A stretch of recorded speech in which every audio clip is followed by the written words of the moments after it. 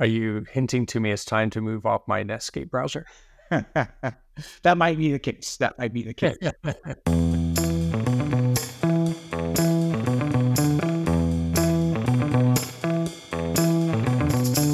Welcome back, everybody, to this week's Sales Strategy and Enablement Podcast. I'm Alistair Woolcock, CSRO here at Revenue.io, and I'm thrilled to have with me a special guest today, a friend of mine for better part of a decade, Derek Knudsen. Derek has a fabled and magic background being in roles as CTO, CDO, CIO, partner, but he's just one of the smartest, most creative guys I know. Worked at Alteryx, worked at Notarize, Credera Management Consulting Firm, and the list goes on. So highly credentialized, but we've been fortunate to recruit him over here to Revenue.io as our Chief Delivery Officer. Derek, how are you? I'm good, Alistair. Thanks for having me on your podcast. Derek, one of the biggest things you and I often talk of is value realization. Its impact to growth, how we scale companies, and what that means. And I'm going to start this week. We always like to start off with some news. I'm going to call out to another friend of mine, David Yockelson, Distinguished Vice President Analyst at Gartner. And he wrote something fantastic this week that I saw. I'm just going to read his quote. He says, "Every client interaction I have regarding the construction of ROI, return on investment calculators, and the presentation of ROI gets an immediate no-go. Stop." He said, we got to talk about value. He said, value discussions require knowledge of challenges, priorities, and pain points. Value discussions require empathy and then an understanding of where to apply differentiated stuff, like products and services, to drive positive change and outcomes. Value discussions include risk mitigation, change management, implementation guidance. The promise of value realization, help post-purchase. All this contributes to the business case construction. Once this is accomplished, then, in all caps, you can speak to metrics like ROI, TCO, MPV, and our friends on finance that have to weigh in on investments, put the business case together, close deals, win customers. So that's David Yockelson, Distinguished Vice President Analyst at Gartner. Derek, I know you're big in this space of value realization, but I'd love to dive into, do you think David's right? B, how does value realization impact growth? Oh yeah, as you mentioned, this is a space that excites me a ton. I think having been in this industry a long time, you and I have worked a bunch together, I think what we always goal ourselves on is being able to articulate value back in the same language as the customer. And I think it's easy to get stuck on metrics and data that has no correlation to customer outcomes. At the end of the day, the customer buys software or a service to generate a specific outcome. And so if you can't speak the language of that outcome or understand it, have empathy towards it, and then goal yourself and your efforts towards helping them achieve those outcomes, then metrics and data doesn't really matter. I think it's very easy to create a bunch of metrics. I think many companies suffer from it. During my time on Alteryx, we talked about this a lot. When I was CTO there, is people get caught up in if I generate enough visualizations or reports or charts, that something along the way will hit on a key value point for a customer. So it's throw a million darts at the dartboard. Hopefully one of those things hits on the value proposition the customer is most interested in. And I think you and I both experience doesn't work that way. You have to really understand what your customer values. And it's not just results on a financial piece of paper. It could be positioning for promotion or acquisition or a variety of different levers around value that you have to make sure you're conscious of. And then you can make all the data and analytics and product implementations and feature enablements happen towards going against those value propositions. But you got to make sure you connect those two things for sure. So I'd love, maybe if you could, for the benefit of our audience, like think through an example of this. You mentioned, what you did at Alteryx there. Like there's a hugely data-centric company, obviously, because it lives in the world of analytics, pioneer many of the platform insights and all of that. When we think of overwhelming, there's an analogy I used to use at Gartner all the time, and I'd use ice cream as the example. When you give people more choice, it doesn't necessarily change an outcome. The example with ice cream is if you and I go get an ice cream today, it's a hot, sunny day, we wander to do an average ice cream shop. An average ice cream shop today is a dizzying amount of flavors, 50 or more. And while bubblegum, blueberry, lobster-based ice cream, true flavor from Bar Harbor, Maine, by the way, might be delicious. The reality is over 90% of consumers always default back to chocolate, vanilla, and strawberry. So, how do we, when we talk value realization, I think often product teams and sales teams and go-to-market teams, well, if I just had this, if I just had this, if I just had this, and it's this just have motion that exasperates the need for 50 ice cream flavors, when actually you never even help people connect the dot on why chocolate is still the number one flavor.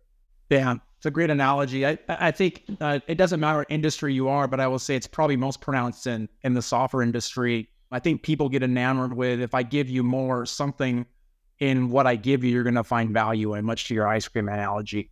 And there's a lot of studies that have shown that 70% of what software companies build at zero to negative value. And I think best in class, you're probably looking at 50%. So I think companies get really excited about more stuff on top of more stuff without making sure the fundamental value proposition of their software, their service is really hitting on all cylinders. And when that's hitting well, then you can enhance that value. But you got to make the fundamental value proposition that you're trying to put forth in your product or your service is hitting. And I think at times people would get so enamored why landed something. I think customers like it. I'm not 100% sure. I don't know if they're getting value, but I have personal confidence in this concept. So I'm going to keep adding onto it until hopefully one day I get to a precipice of value that the customer realizes, and then they can realize the outcome I want. And I think that's a dangerous path for a lot of us software companies to go down because, again, 70% of the things you build add zero to negative value. So when we were at Alteryx, we did index a lot on product NPS.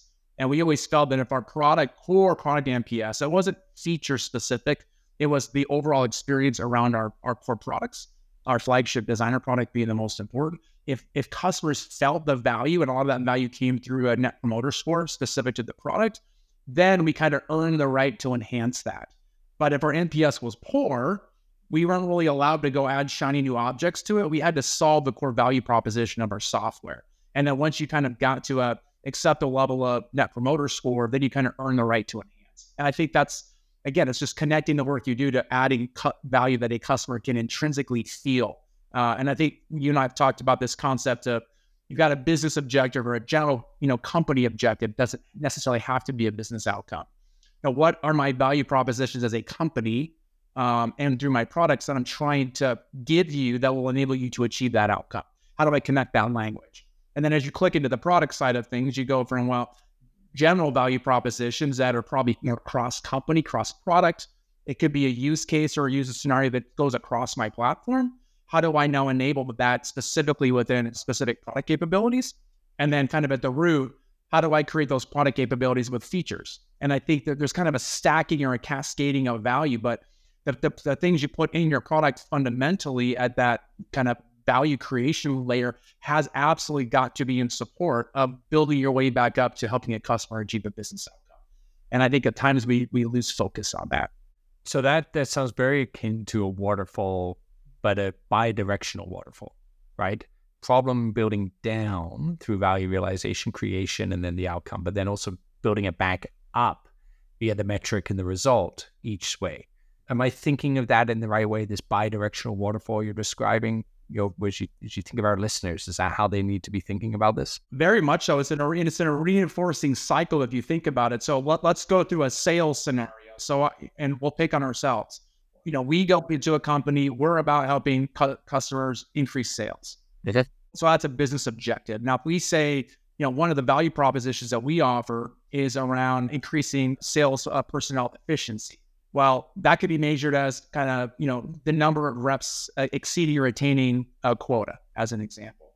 So how do we, from a features perspective or a kind of a cross-product capabilities perspective, make that come alive? Well, if we're talking to a customer who's interested in that problem and appreciates that, that's a need, right? That's an intrinsic need. That business value that I just talked about is, hey, I had to get my reps to be more productive, more efficient. Then I would say, well, do you believe that helping coach your reps and providing kind of continual education is going to make them a better salesperson? Absolutely. Okay, well, our platform offers that. And so what we kind of take you down that process, we make sure what you're valuing and what we're positioning line up. And so Then we get post deal, and then we want to make sure now you're realizing that value. Now we're going to go take a look at the analytics associated with each one of those and say, well, hey, we talked about the importance of, coaching in terms of its impact to sales efficiency and helping your quotas exceed growth. Do you still believe that's the case? Yes, I do.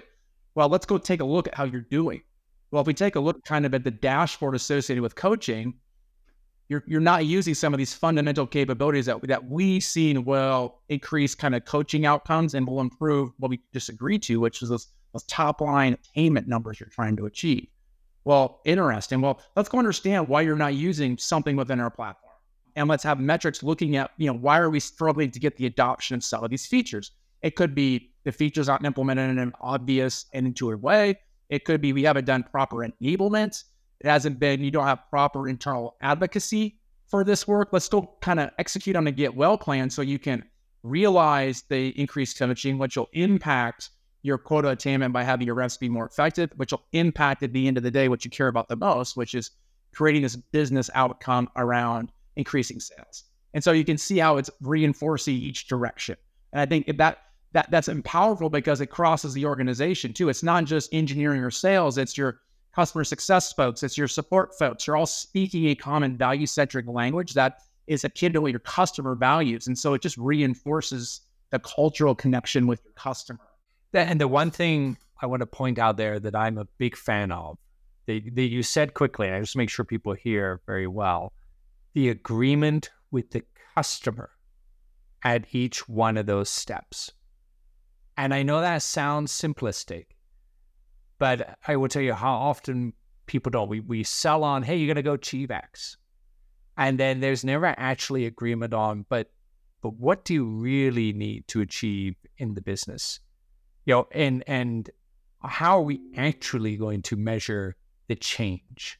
How are we going to then, from there, ensure we scorecard and understand what is there? And you're lining up that agreement every single piece. And look, everybody listening in, I know it's easy to say, well, create a benchmark and compare. Most enterprise companies today struggle to know what they're doing. They struggle to know how they're performing on a function.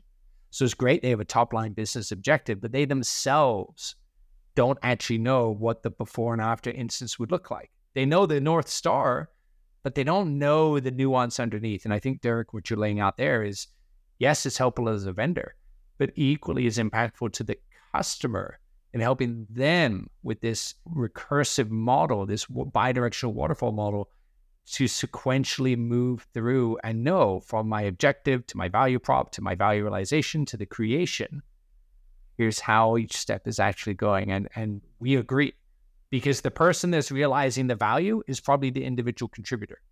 The person that's probably sold on the proposition was some director or manager. The objective is coming from the executive that few people are ever going to meet.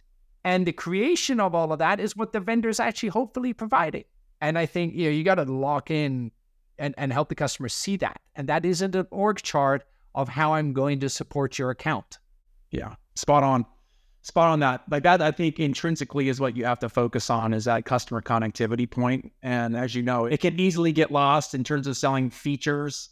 Everybody gets caught up in feature comparisons, whether that be an analyst comparison or what have you, that the more features, mean the better your product is. There's a lot of very simple products out there. I'll pick on Twitter, not a sophisticated product, but it solved an unmet need. And it had a market opportunity that was a customer need that wasn't being satisfied. That's, I think, as an organization, as Revenue IO, and as any software, any company in general, you have to continue to anchor on that unmet need. And if you don't talk about the need versus kind of the what and the minutia around it, you're going to lose those customers. And so you got to anchor every conversation on value. And I think what we're going to do more and more of is make sure that that connection becomes super obvious in our product experiences.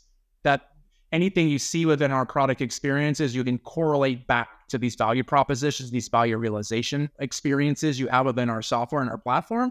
Like if we could do that, then it's very easy for a customer to realize the value because they can see and feel it, because it ties directly back into the things that we talked about when we first engage with a prospect or a customer related to our platform or a product on our platform, et cetera.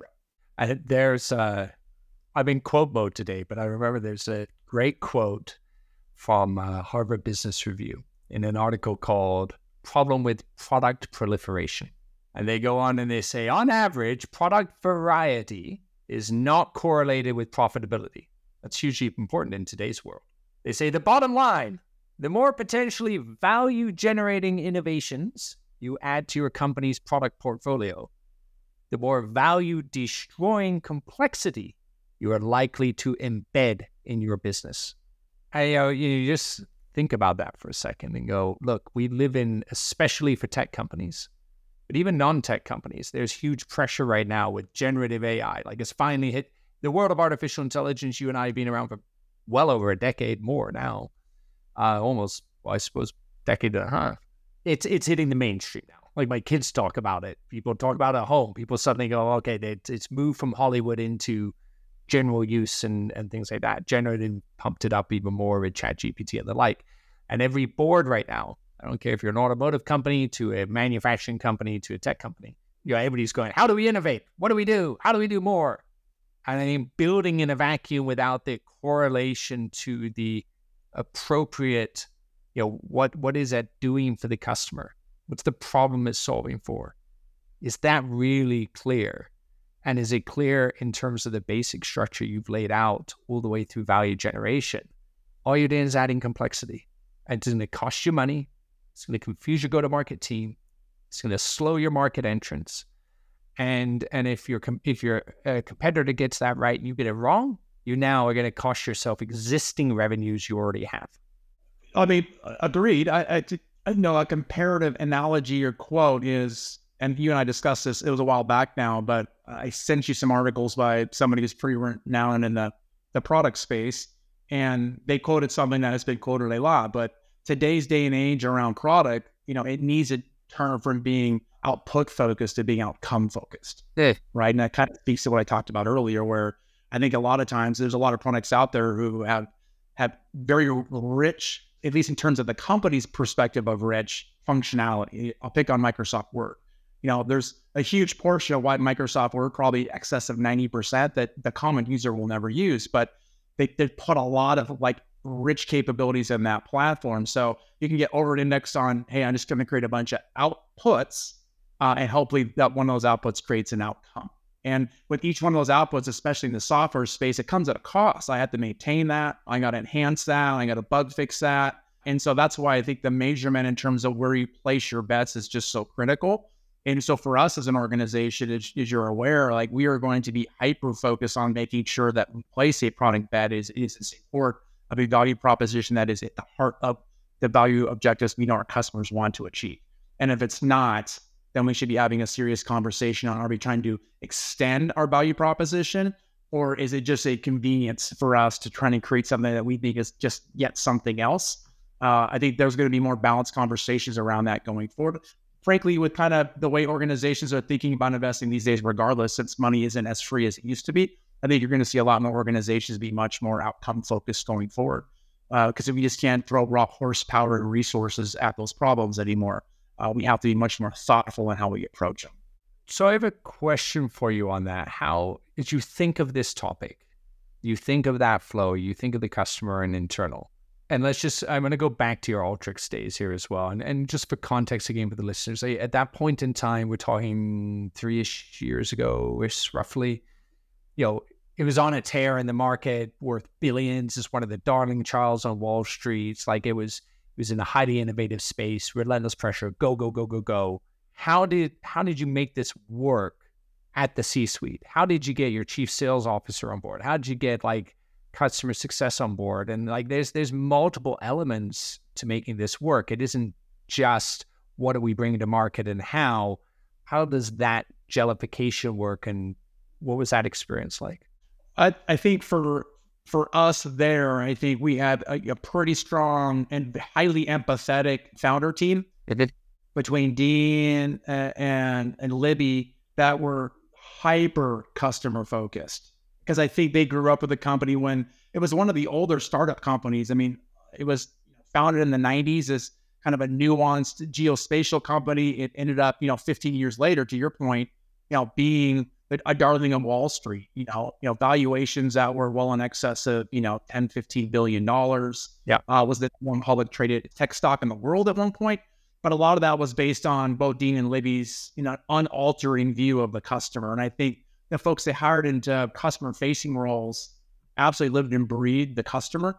And I think that made that customer feeling come alive in our platform. So we use third-party platforms to do customer engagement versus having to go through a variety of funnels to get to the engineering team. We continuously heard a ton of customer feedback from our software platform.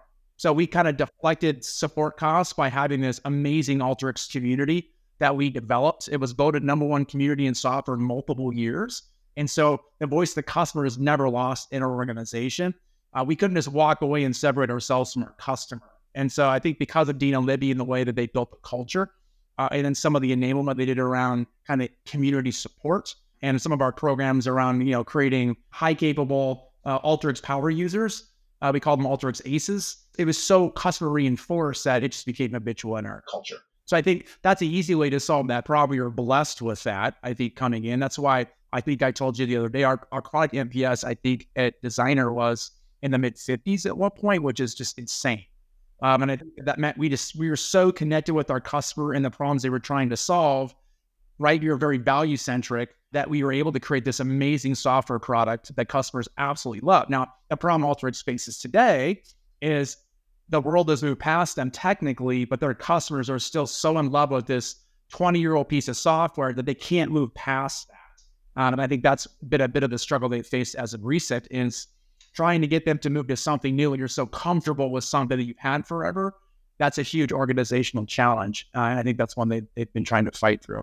Are you hinting to me it's time to move off my Netscape browser? That might be the case. Or if you're on MySpace, it might be time to leave. But again, fortunate in that circumstance, that's the culture that we walked into. I know, fast forward to Notarize, it was harder to build that at Notarize, a very complex space. Notarization sounds pretty straightforward until you get into the space of real estate. Then it's a really, really complex, difficult problem domain to understand. So I think my engineering team, when I was CTO there, some of them really struggled to connect to the customer problem, especially on that real estate side, because it's such a nuanced, specialized space that you couldn't live and breathe it. It didn't feel like that for us. So it made a bit of an impact for us for sure on that side of it. And we had to work hard to get our way out of that specific position. I want to play the counterintuitive piece here as well, because you've given two great examples of how to go through this and how to create value realization frameworks in companies. What wouldn't you do? Or what are the biggest flags? Well, I would never start bottoms up. Like I think we talked about the value stacking. Is it? You have to be able to understand your customer because you have to start at the business objectives you're trying to meet for your customers and the value propositions that you think yourself and your company are positioned to help satisfy. I think it's really dangerous to start at the kind of the low-level product piece of it and then think you can infer your way to customer value. I think that's definitely a problem a lot of software companies can feel. If you're a traditional kind of founder-led, product-led company and you've had early success, I think it's very easy to get caught up in a bit of hubris around all my ideas are good because I've shown market momentum. And I think that's okay to a point. But I think once you get into especially the enterprise space, enterprise customers, they very much care that you understand their problems, right? That's why you're in the enterprise space. That's why you have customer success managers and dedicated account executives. Like you have to have that connectivity to your customer. You can get away with it to some extent in a kind of SMB space. If you've got really great kind of onboarding capabilities that's driven through software and documentation, like you can kind of get away with it. But as you extend yourself into the enterprise software space, there comes with that an expectation and that you understand the customer's problem. So I would say either starting kind of on the low end in terms of thinking more feature related to start is dangerous to think you can just infer customer problems. Again, 70% of what we think are great ideas and solve customer problems don't. And the other thing I think I would be cautious of is on the enterprise side of things when you're moving into that enterprise segment or TAM. Yeah. Making sure you are getting the voice of the customer through those kind of customer facing roles, because in the SMB space, you typically don't get those. A lot of the things you build in the SMB space is based on product ideas. It's not as much based on enterprise customer feedback, and those can be much more nuanced and complex. I go on all day with you, Derek, as we often do, but unfortunately, Dave, our producer, is pinging me saying we are out of time for today. But, this topic of value realization, I'd love to carry on in the future with you as well, because I think how we contextualize this to the sales, to the customer success and all those teams, we're just scraping the surface here. And it's been fantastic. Awesome examples. Now, we always wrap up with a little bit of trivia. And I'll do my best to attempt to stump you. Usually I don't others. But the spirit of creating value and changes that we all are experiencing today. Generative AI is front and center amongst executives. In fact, it is now said by the World Economic Forum that over half of all employees need reskilling over the next 24 months. And helping companies realize the value out of the growth bets that people are going to make in this space is going to be more important than ever, because there's a lot of stuff happening all over the world. So my trivia question for you is this, and it pertains to the amount of people that are already using generative AI. According to a recent study by McKinsey & Company, generative AI is now being used by what percentage of workers? 54%, 64%, 79%. So that's all workers, right? Not just somebody who's in a specific segment. Yeah.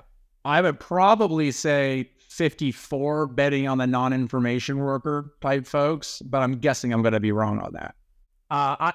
For once, I'm happy I got to stump somebody. So yes, you're wrong. It's actually 79% is what McKinsey & Company found. But your instinct is right, because the part 2 of that statement is only 22% use it regularly for everyday work tasks. And that right there is a lack of value realization. When you have a bunch of people that use it once or twice and think it's going to help, but then you only have regular repeatable usage and it's very low, and you had that big of a delta, clearly we're not realizing value out of the technology quite yet. Yeah, I think that's a great example of that. Derek, thanks so much for joining us today. Love to have you back. Keep up all the awesome work and the stories, the adventures in the world of technology. Thrilled to have you with us here, of course, at revenue.io. For those listening in, please remember to like and subscribe and send in your questions to Howard and I, and we'll do our best to get them on a future episode. Derek, it's been a pleasure having you. Thank you so much. Thanks, Alistair.